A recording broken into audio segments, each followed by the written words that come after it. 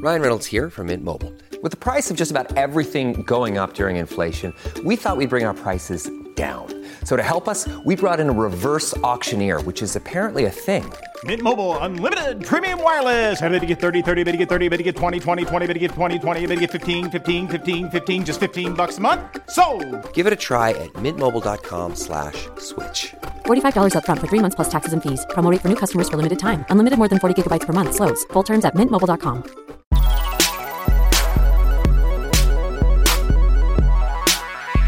Hello and welcome to an emergency Oh God What Now with me, Andrew Harrison. They always do stuff on a Friday just to spite us. Last night, Friday 29th of January, the EU introduced and then withdrew orders preventing vaccines from crossing the border from the Republic of Ireland to Northern Ireland. We wondered if this would be the first big post-Brexit bust-up between the UK and the EU. Well, now it is, and I've got Naomi Smith and Alex Andreou with me to sort it out. Firstly, and most importantly, happy birthday, Alex. We got you a disaster in diplomacy for you. Do you like it? Yes.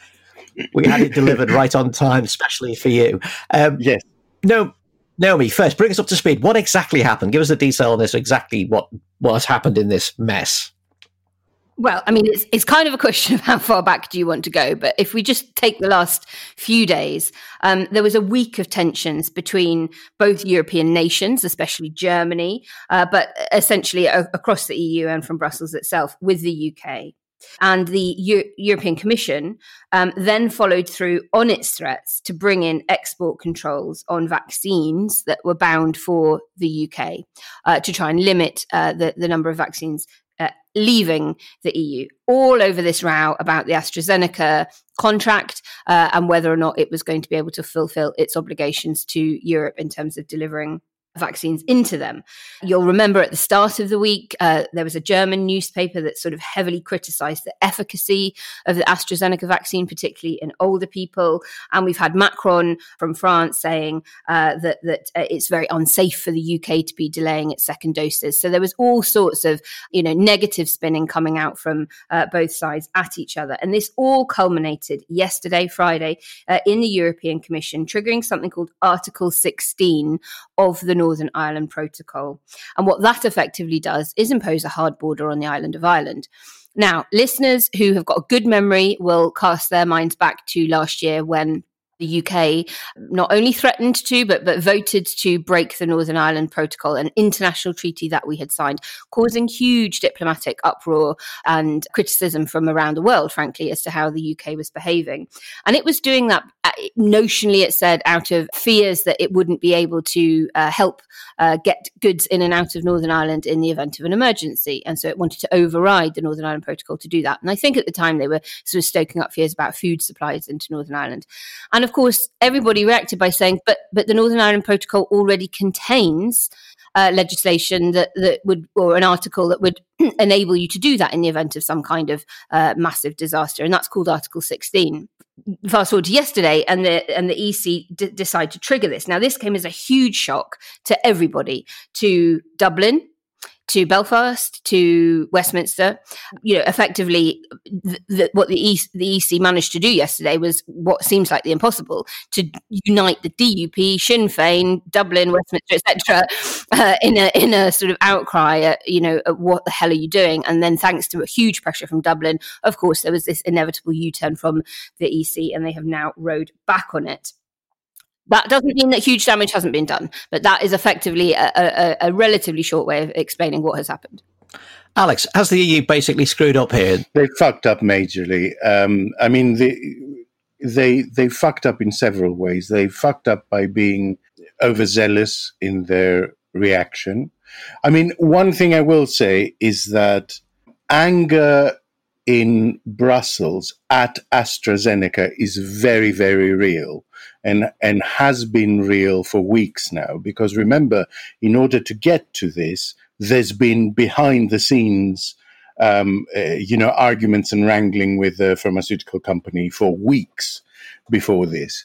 So the EU genuinely believes it's being screwed over by AstraZeneca over this the supply of this vaccine. And I think that needs to be understood as the basis of this. So this is not something that's been manufactured as a straw man to stoke up nationalism in sharp contrast to various things that our government has done. This is something about which the EU is genuinely angry and which is genuinely a life and death issue for them.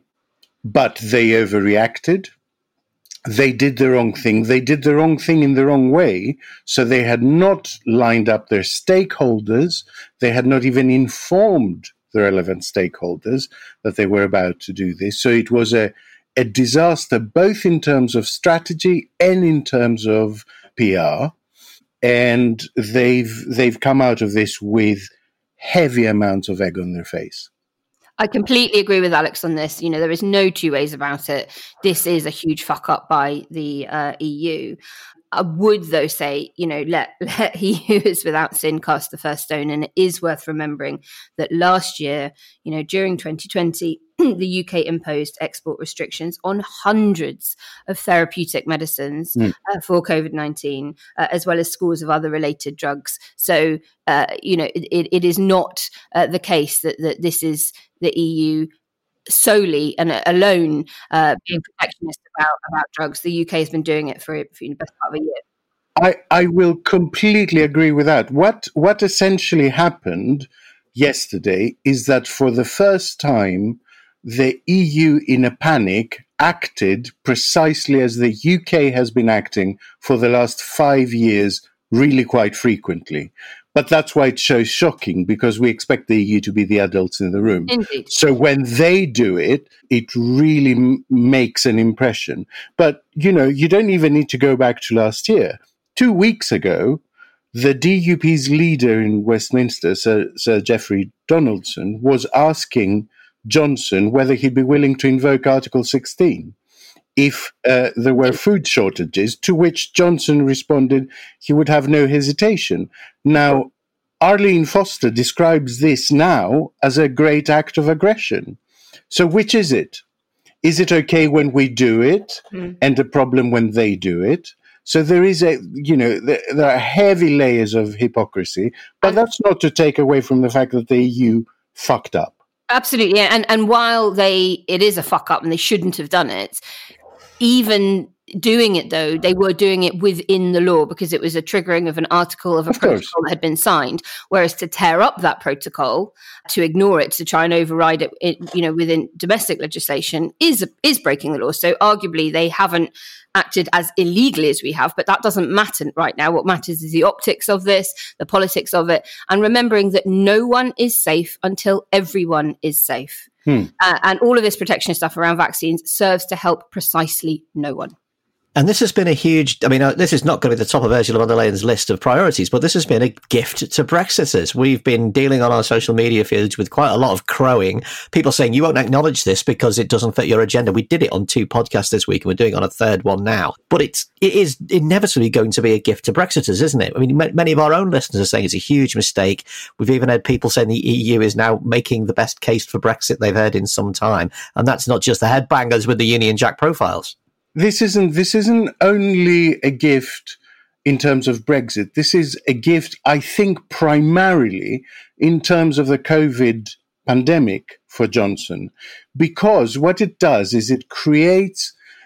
Basically, Johnson has wanted to make vaccines a nationalist issue for many, many months. You know, they keep calling vaccines which are the result of international collaborations and which are manufactured in Belgium, they keep calling them British. You know, basically, any vaccine that's been developed in collaboration with any British institution is British. Any vaccine which has been manufactured, at least in part in Britain, is British. Any vaccine that we approved first and ordered first is also British. So there's this sense of entitlement to any dose anywhere because we're British, damn it. It is a grave mistake on the part of the EU to fall into that trap. So, you know, the reason why it is so noteworthy and comment-worthy is because the UK has adopted effectively a madman negotiating strategy for years now. So when they act mad, it doesn't make an impression. But the EU yesterday acted like a madman. And when you see a sane entity acting mad, that does make an impression. Indeed. And I think, the point about why this is a big gift is because the Conservatives, of course, are very, very concerned about keeping on board all of those switch voters in those so-called red ball seats on side throughout this. And that means that they need to leap on every opportunity to be jingoistic and hypercritical and to frame everything to do with the EU as zero sum. Either they win or we do. Yeah. There is no concept of wanting to show that, no one's safe until everyone's safe and that the pie just gets bigger rather than it being fixed and just all trying to get a bigger slice. And this is important because of Farage. Farage has set up Reform UK, which is the latest iteration of the Brexit Party, latest iteration of, frankly, UKIP, etc. And what the latest polls are showing is that he still holds the keys to denying the Conservatives a majority at the next election. And Farage and Tice and others will be absolutely stoking up and already have been all of this cackling, I told you so, the EU are awful stuff. So Johnson has to be there doing the same with the Conservative Party.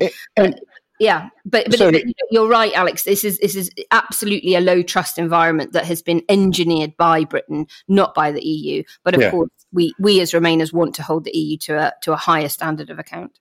Absolutely, that's precisely the point. But we have still ended up in a situation where, because effectively the vaccine rollout is just about the only thing this government is getting right.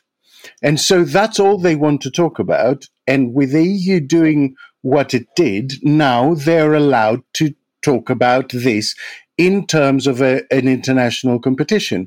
So we end up in a situation with a compliant media which will pump out this propaganda, where people in Britain will be really quite convinced that between Germany, which has a death rate of 685 people per million, and the UK, which has a death rate of 1,608 people per million, between Germany, which has a downturn of just over 9% in its economy, and the UK, which is almost 20%, somehow the UK is doing better.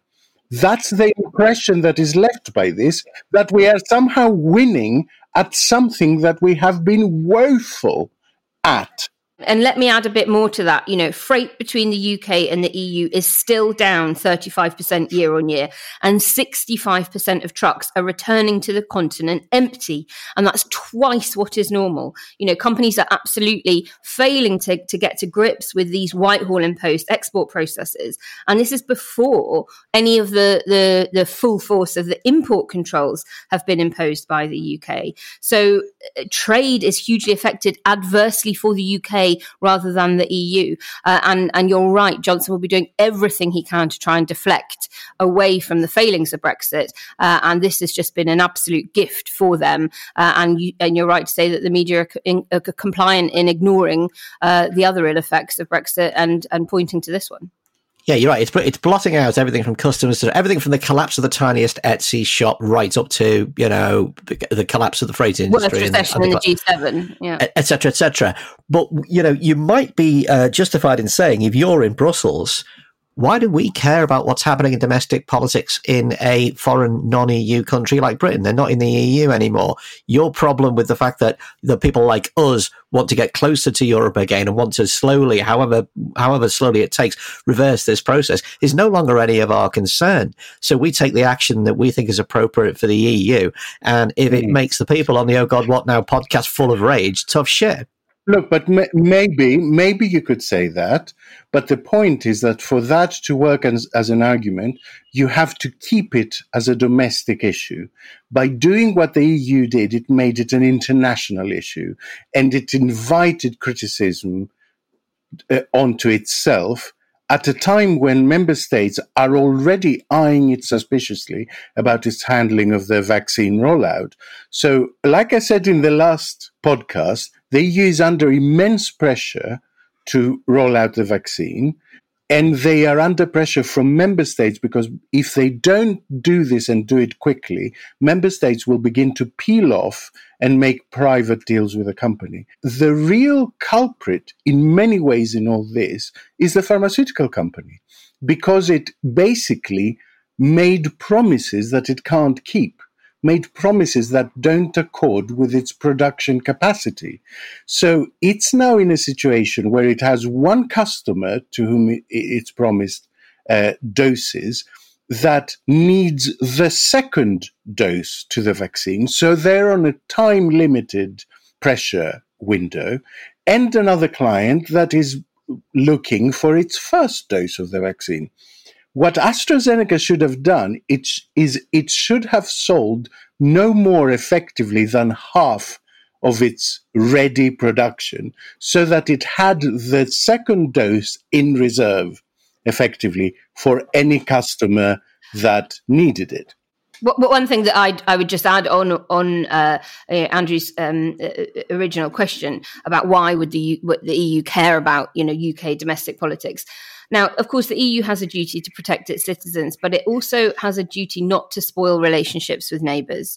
It also needs, for its own benefit, not to be seen to be behaving poorly towards third countries, because other third countries are watching them in much the same way as we made the argument at the time when the UK was threatening to break an international treaty. Well, hey, hold on, guys, you want to go and do trade deals with the US and with other countries who are now seeing you as an untrustworthy partner. And of course, the EU needs to make sure it's not making the US angry, particularly Washington. We've got Biden there, who is a staunch advocate of the Good Friday Agreement, peace in Ireland. They will not be happy about the EU threatening to impose a hard border. So for the EU's own benefit, it needs to be seen to be acting properly and in a moderate and responsible way towards people outside of the EU, not just within it.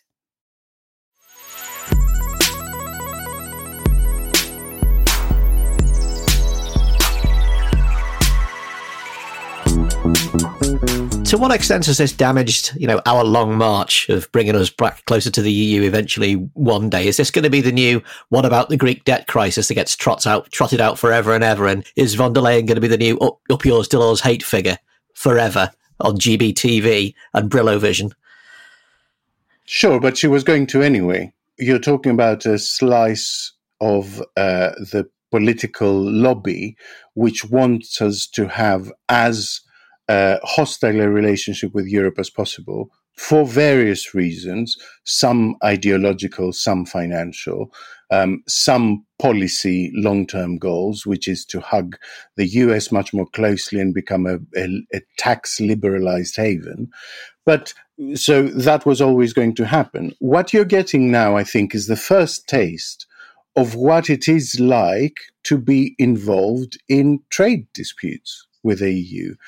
And actually, we won this one because we jumped on the vaccine much earlier, incidentally, by taking risks. So we jumped on the vaccine by taking regulatory risks and paying way over the odds for it. So let's see what comes out in the wash. Because in 2 years' time, when this incident has faded out of view, there will be an overall impression of how many people died, what the death rate was in various countries, what the economic downturn was in various countries, what the rate of vaccination was in various countries, how economies recovered. And in the long-term trend, I can't see the EU not catching up with the vaccination program. They will. It's just a short-term bottleneck. I don't know, I can see this being a Maastricht Treaty thing. I can see this becoming a myth. I can see this being the foundation myth of why we were right to leave part 2.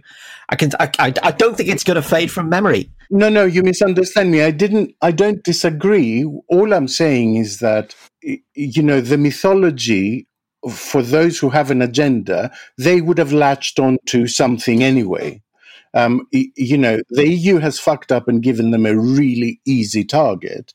But, you're talking about the Maastricht Treaty as part of that mythology. The Maastricht Treaty, if you go back and look at what actually happened at the time, it was another non-argument. The EU actually wasn't pressurizing the UK to accept something that it didn't want to accept.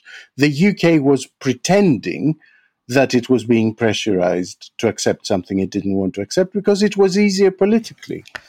But that's why this is different, isn't it? Because this, we cannot deny, and we've spent this whole podcast not denying it, the EU has clearly fucked up and done something very clear that everybody can understand. They tried to stop the vaccine coming into the country. That's a one-liner that you will see over and over and over again. So my question to both of you, to Naomi as well, is exasperated listeners who've been following our podcast for 4 years, who want Britain to be close to the EU, who wanted to stop Brexit, did their best to stop it. Now this flaming turd has landed on our doorstep. What should our listeners be saying when Uncle Ken goes, oh, well, we're great to be out. You know, they never wanted us to have the vaccine.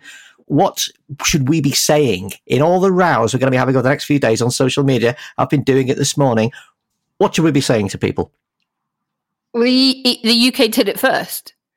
In 2020, it imposed export restrictions on hundreds of therapeutic medicines for COVID-19 to try and stop other countries benefiting from them, and that zero sum gets us nowhere, and that we live in a world that is now affected by a pandemic that doesn't discriminate across borders. Climate change doesn't discriminate across borders.